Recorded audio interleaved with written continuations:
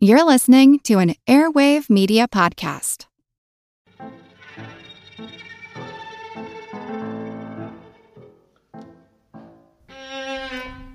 It's the kind of thing you hear about from your neighbor who heard it from his coworker's cousin, or you read about it in a Twitter thread that's potentially more entertaining than it is trustworthy, or hear it from a TV show host who takes his shirt off for some reason and screams until he's red in the face. That the Department of Defense had requested $7 million to develop a biological weapon to weaken enemy combatants by making them gay. The craziest part about it? That's true. My name's Moxie, and this is your Brain on Facts. Look, Bumble knows you're exhausted by dating. All the, must not take yourself too seriously, and 6'1" since that matters, and what do I even say other than, hey? Well, that's why they're introducing an all-new Bumble, with exciting features to make compatibility easier, starting the chat better, and dating safer. They've changed, so you don't have to. Download the new Bumble now. As I write this script in November of 2019, and hello to you, resplendent people of the future, the jail cell death of a man who provided underage sex traffic victims to politicians, business magnates, and royalty, allegedly, was considered suicide for about 90 seconds before conspiracy theories began flying. The craziest thing about conspiracy theories is that sometimes, just sometimes, they're actually true. This week's topic was voted on by our members at patreon.com/yourbrainonfacts. In fact, they voted unanimously for this topic of the choices presented, which is the first time that's ever happened. All patrons get to vote once a month on an episode topic, including our newest $5 patron, Syndra. Again, apologies if I mispronounced your name. Do you remember watching that 70s show, and how the kids would all get into their circle, where suddenly they were goofy and giggly and there was smoke wafting through the room? There was a bit when they were talking about the things they keep saying when they're in the circle, and the character of Hyde brings up his apparently belabored point that the government actually has the plans for a water-powered car engine, but is suppressing it because of big oil. A lot of people believe the same thing to be true these days about electric cars. And it is true, or at least it was, 100 years ago. You see, 100 years ago, only 10% of Americans actually owned cars. General Motors had lost $65 million in a year, 1920s dollars. And they had to face the fact that cars just weren't that important to the other 90% of the population. This is where less successful people might have said, you know what, horses are okay, I guess. Instead, General Motors decided to find a way to make cars worthwhile by eliminating other forms of transportation.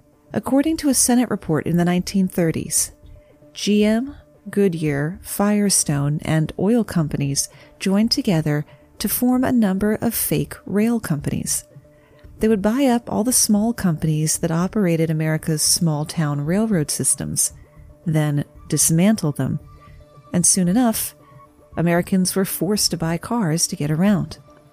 By the mid-1950s, the fake rail companies had replaced 900 of the 1,200 public railroad systems with gas-powered buses and cars, and were ready to take on the biggest electric railway system in the world, in Los Angeles. Yes, the city that's famous for bumper-to-bumper traffic once had 1,500 miles of electric railways. GM bought out the local railway companies, and a few years later there wasn't a single electric streetcar operating in LA. If this sounds a little bit familiar to you, it's also similar to part of the plot from Who Framed Roger Rabbit. Bonus fact, the title Who Framed Roger Rabbit has no question mark in it, because they just didn't like the way it looked on the poster. Now, you can't just go around forming illegal monopolies at willy-nilly and get away with it. In 1947, the government convicted 10 of the biggest corporations in America with conspiracy and fined GM a whopping $5,000. GM somehow survived that financial blow, since the illegal conspiracy had made it one of the most successful companies of the 20th century. and all they had to do was destroy the infrastructure of dozens of American cities. Not to mention force people to buy forms of transportation that might be equivalent to their entire annual salary. One of the most classic conspiracy theories are government assassinations, especially when you combine it with the general paranoia of believing that someone, yourself or someone else, is secretly being monitored by the government. The government really does keep tabs on a lot of celebrities. This isn't so much of a surprise to us now after NSA whistleblower Edward Snowden made us all aware of how much we were all being listened to, but try to cast your mind back to any time before 10 years ago. Imagine the government tracking peaceniks, beatniks, and other types with wild ideas like everyone should be treated with equal dignity. For instance, Martin Luther King Jr., the famous leader of the civil rights movement, was under surveillance up until his assassination. The federal government feared that King harbored communist sympathies. That was their story, and they stuck to it. And that his movement would grow so powerful that it could threaten the established order. The program, helmed by J. Edgar Hoover personally, was called COINTELPRO and targeted an array of activists with wiretaps, bugs, spies, and informants. The FBI collected details on King's sex life, including extramarital affairs. They sent tapes they made to King's home, along with a letter recommending that he kill himself. That package was opened by King's wife. Another recipient of phone taps, the gift that just keeps on giving, was Muhammad Ali. The heavyweight boxing champion was targeted under Operation Minaret for his friendship with Malcolm X and his conversion to Islam. At least he had company. Civil rights activists, reporters, satirists, and 2 sitting senators were also targeted by Operation Minaret. The Vietnam War only made things worse, as wars are wont to do. Ali refused to be drafted, claiming conscientious objector status. He was jailed for this, stripped of his titles, and banned from boxing. His cause made it all the way to the Supreme Court with the landmark Clay versus the United States case. The court sided with Ali, mostly on a technicality, but his outspoken objection to the Vietnam War meant that his surveillance continued for 6 more years. Blending sports with politics led to another real-life surveillance that sounds like something your drunk uncle would tell you during a commercial break. After Jackie Robinson, the first black player in Major League Baseball to be elected to the National Baseball Hall of Fame in 1962, got involved in politics, the FBI did what they do best and started a file on Robinson, chronicling his involvement in the civil rights movement and his connection with the Harlem opening of a Center for the International Workers' Order, a supposed communist organization. Okay, that makes sense in its own way, you say. They were seeing communists under every rock back then. What if you saw a tweet claiming the government had had Whitney Houston under surveillance? You'd roll your eyes, maybe make a facetious comment, and move on. But it happened. The FBI opened a file on the singer in 1988. It would come to contain things like 79 love letters written by a Vermont superfan, cassette tapes from a fan in the Netherlands, an alleged $250,000 extortion attempt by a friend of Houston's who threatened to reveal personal details about her relationship with Bobby Brown. Of course, it would be hard to imagine anything in the file could be more embarrassing than the drug and drama soap opera that was the last few years of Houston's life. If the Bureau groups their files by category of public spectacle rather than the alphabet, Whitney Houston's file is probably in the same drawer as Anna Nicole Smith's. The FBI investigated whether Smith was involved in a plot to kill the son of her late millionaire husband. Smith and the adult son were fighting for the hundreds of millions of dollars that the father had earned as an oil tycoon. Prosecutors ultimately decided there wasn't enough evidence to charge Smith, who died in 2007. In the same cabinet might be the file on Marilyn Monroe, not because of her supposed affair with at least one Kennedy, but because of the doings of her husband in the late 50s, Arthur Miller. The FBI suspected Miller of having communist leanings and kept close tabs on his involvement with Marxist and communist groups. Monroe's file does contain theories on her 1962 death, including an excerpt from Norman Mailer's biography of her that implicates, guess who, the FBI, with the CIA thrown in for good measure. Many of the celebrities the government surveilled did something in their personal, private lives that brought them to attention, but not Eartha Kitt. The incident that got her followed by the FBI happened at the White House. In January of 1968, during Lyndon B. Johnson's administration, singer, actress, dancer, civil rights and LGBTQ advocate and all-around badass Eartha Kitt found herself at a White House luncheon where she was asked by First Lady Lady Bird Johnson about the Vietnam War. Kitt replied, "You send the best of this country off to be shot and maimed. No wonder the kids rebel and take pot. The children of America are not rebelling for no reason. They're not hippies for no reason. We don't have what we have on Sunset Boulevard for no reason. They're rebelling against something. There are so many things burning the people of this country, particularly mothers. They feel they're going to raise sons, and I know what it's like. You have children of your own, Mrs. Johnson. We raise children and send them to war." Lady Bird Johnson burst into tears. LBJ then set the CIA on Eartha Kitt. Following that incident, she found herself basically unemployable. She had been broadly blacklisted, and the CIA branded her, and this is a quote, "a sadistic nymphomaniac."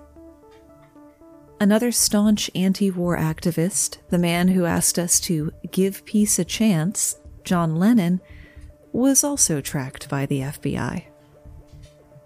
Not only were they keeping tabs on his personal life and his comings and goings, they tried to get him deported.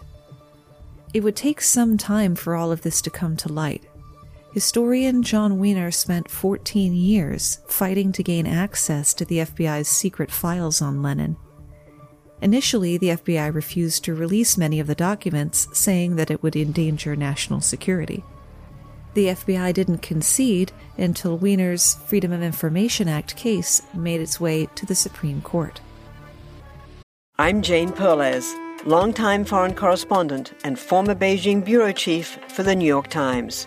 I've been a foreign correspondent in lots of places: Somalia, Indonesia, Pakistan, but nowhere as important to the world as China. I mean, China is not dropping anti-democratic paratroopers into Montana. But of course, we did see things like the weather balloon/spy balloon riveting the whole country for a week. This is Face Off, an 8-part series in which we'll take you behind the scenes to key moments in the tumultuous U.S.-China relationship. We'll speak with a diplomat, a spy, a tech reporter, a U.S. admiral, even Yo-Yo Ma. Plus, my pal and noted China historian Rana Mitter joins the conversation. We'll look at what's driving the two nations apart and explore whether anything can help bring them back together. Face Off launches April 9th. With Wired Science, you can geek out all you want. It's a podcast for anyone obsessed with math, science, space, biology, or technology. And it provides in-depth coverage on current news and discoveries. From strange diseases that turn your tongue fuzzy to tech that'll help crops grow from space. New episodes are released nearly every day, and they're typically under 10 minutes, so you can easily make them a part of your daily routine. Listen in the morning while you're getting ready, or during lunch while you check NASA's astronomy picture of the day. Check out Wired Science now, wherever you get your podcasts. That's Wired Science, wherever you get your podcasts. If you had to think of a singer with a squeaky clean persona, you'd be hard-pressed to get more wholesome than John Denver. But the Bureau didn't see it that way. For the younger people listening, that's the guy that sang the song from Kingsman 2, Take Me Home, Country Road. It was basically as affable and avuncular as the Muppets that he co-starred alongside repeatedly. The FBI kept a file on him for over a decade. Though no major crimes were cited, the FBI was sure to write down Denver's appearance at a 1971 anti-war rally and his regular drug use. The files also contain information about 17 death threats he received from a German-speaking woman in 1979. which is slightly less strange when you learn that his last name was actually Deutschendorf. You want to talk about innocent people that the FBI stalked? How about Helen Keller? Not a joke. Helen Keller, the first blind deaf person to receive a bachelor's degree, was a socialist, against President Woodrow Wilson, for birth control, and a co-founder of the American Civil Liberties Union. How did I become a socialist? Keller wrote in the New York Call, a socialist newspaper, by reading.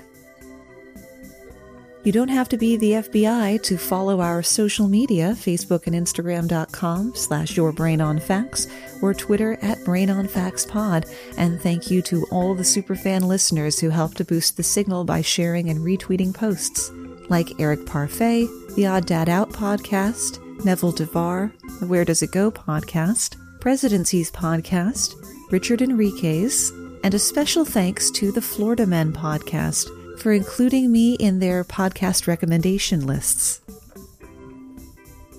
The holy grail of the tinfoil hat community has to be government mind control. That's not a thing though, right? It's science fiction, the stuff of Cold War propaganda or internet trolls. Well, you're half right. The Cold War, along with the Korean War, made our government fear that not only was mind control really real, but the communists were already using it. They cited as examples soldiers returning from Korea espousing communist propaganda. There was evidence that Korea, China, and Russia engaged in psychological torture and brainwashing, and that Russia was studying LSD as a tool for mind control. Double batter that knowledge in Cold War paranoia, and you get U.S. government-sanctioned mind control experiments. They began in 1948 with 7,000 Army soldier volunteers in the Edgewood Arsenal human experiments, testing not only psychotropic drugs, but riot control gas like tear gas and sarin. Questions would be raised later about whether the soldiers volunteered or were voluntold, and whether those who volunteered were outright lied to about the testing. Scientists testing LSD found that the subjects' reactions were entirely individualized, horribly random, and completely unpredictable. Also, most of them were too stupefied to follow orders. These are not characteristics you want in a strategic drug. But that didn't stop the CIA. From 1953 to 1964, the CIA, under Allen Dulles, conducted dozens of experiments on the effects of biological and chemical agents on American citizens, many without their knowledge, under the heading Project MKUltra. Though Project MKUltra ran for 20 years, precious little information exists on it. Many of the CIA's records were mysteriously lost or deliberately destroyed by the time the Senate opened an investigation on MKUltra in 1976. According to a report from a Joint Committee hearing, the development of a comprehensive capability in this field of covert chemical and biological warfare gives us a thorough knowledge of the enemy's theoretical potential, thus enabling us to defend ourselves against a foe who might not be as restrained in the use of these techniques as we are. Oy. Within 2 years of being authorized, the project's focus had expanded to look for and test drugs that could promote the intoxicating effects of alcohol, render the induction of hypnosis easier or otherwise enhance its usefulness, enhance the ability of individuals to withstand privation, torture, and coercion during interrogation and so-called brainwashing, produce amnesia for events preceding and during their use, produce shock and confusion over extended periods of time, and produce physical disablement such as paralysis of the legs, acute anemia, etc. That's bad enough. I can't imagine what was under the heading of etc. They experimented with ecstasy, mescaline, heroin, barbiturates, methamphetamine, and psilocybin, or magic mushrooms. The testing methods were scientifically negligent and ethically atrocious. Some subjects were chosen after careful consideration. Some were chosen seemingly at random. Many people were drugged without their knowledge. There was almost never medical personnel involved, especially in the beginning. People were often drugged in social settings, meaning a high potential for collateral damage if things went pear-shaped. The CIA was so gung-ho about testing people without their knowledge, they even drugged other people working for the CIA. The secret drugging was so rampant that an official security memo was issued to say that office party punch bowls were now off limits. Many test subjects sought or required hospitalization, and some died. While everything about it was questionable, special honors go to whoever named one of the sub-projects Operation Midnight Climax. Under Operation Midnight Climax, government-paid prostitutes lured unsuspecting men to CIA safe houses in San Francisco and New York to be drugged. CIA agents watched the men's reactions through a two-way mirror. Recording devices were installed in the rooms disguised as outlets. This became a particular problem when some of the prostitutes were discovered to be underage, which, and I'm not a lawyer, could mean that the CIA was making kiddie porn. The most well-documented fatality of MKUltra was that of Dr. Frank Olson, a researcher with the U.S. Army who studied the offensive use of biological weapons. Along with a group of scientists, he attended a conference in Maryland in November of 1953, where they were served cocktails laced with LSD. The CIA operatives told the scientists what they had done after they'd finished their drinks. Most of the researchers handled the experience well and had no long-term effects. But Dr. Olson began to show symptoms of paranoia and schizophrenia. His superior and the operative who ran the experiment arranged for him to get treatment in New York City. While spending the night in a hotel room with a CIA officer, Olson plunged through the window to his death. According to the officer's report, he was awakened by a loud crash of glass. Olson, quote, had crashed through the closed window blind and the closed window and fell to his death from the window of our room on the 10th floor. Olson's death was declared suicide, but a second autopsy in the 90s, during exhumation and reburial of his body, found injuries inconsistent with a fall, meaning that he could have been murdered. His family tried to sue, but the case was dismissed because they had received a $750,000 settlement in 1976, along with a personal apology from then-President Ford. The Senate hearing also revealed that 86 universities or institutions were involved, and 185 non-government researchers and assistants worked on the projects. Doctors and specialists were lured into MKUltra with promises of grant money.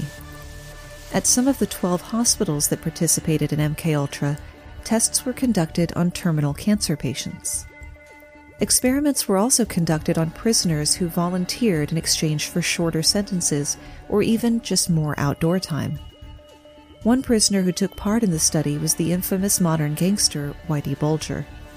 Prisoners at one institution were promised and given their drug of choice in exchange for participating.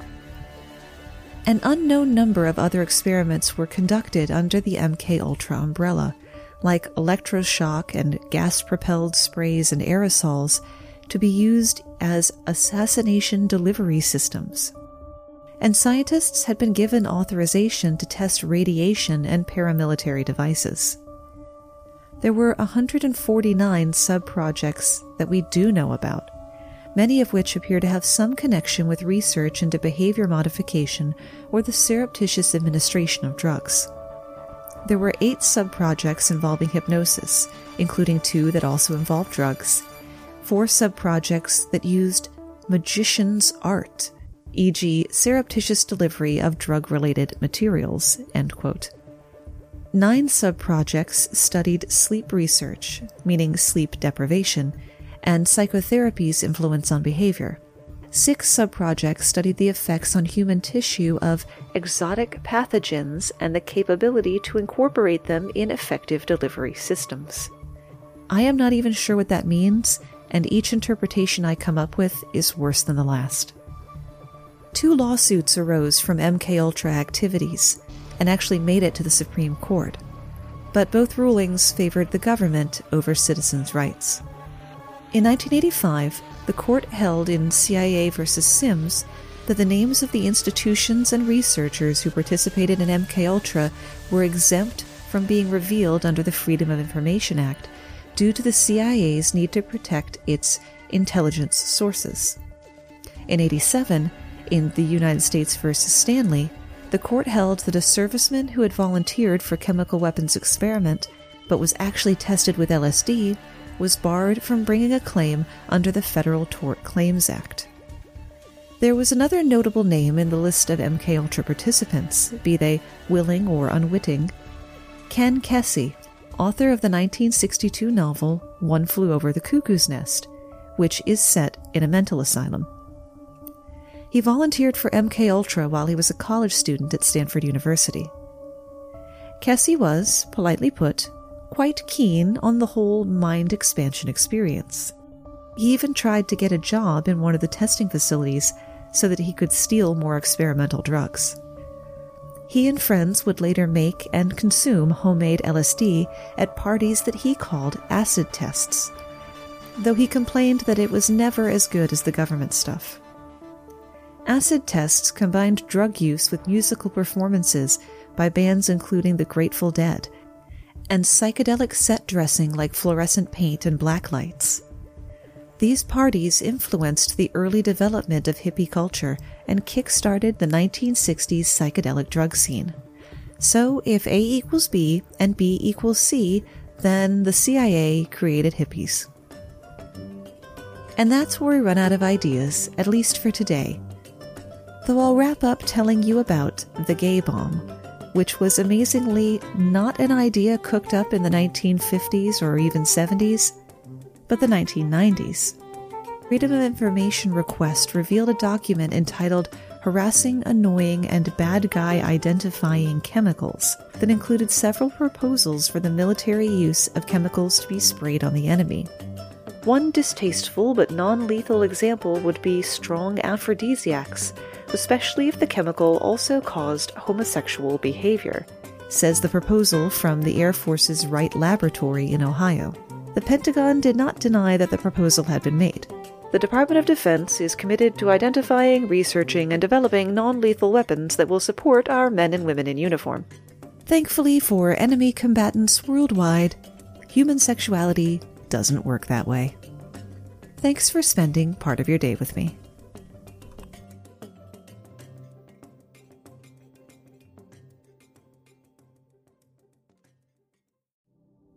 Do you find it hard to sleep at night?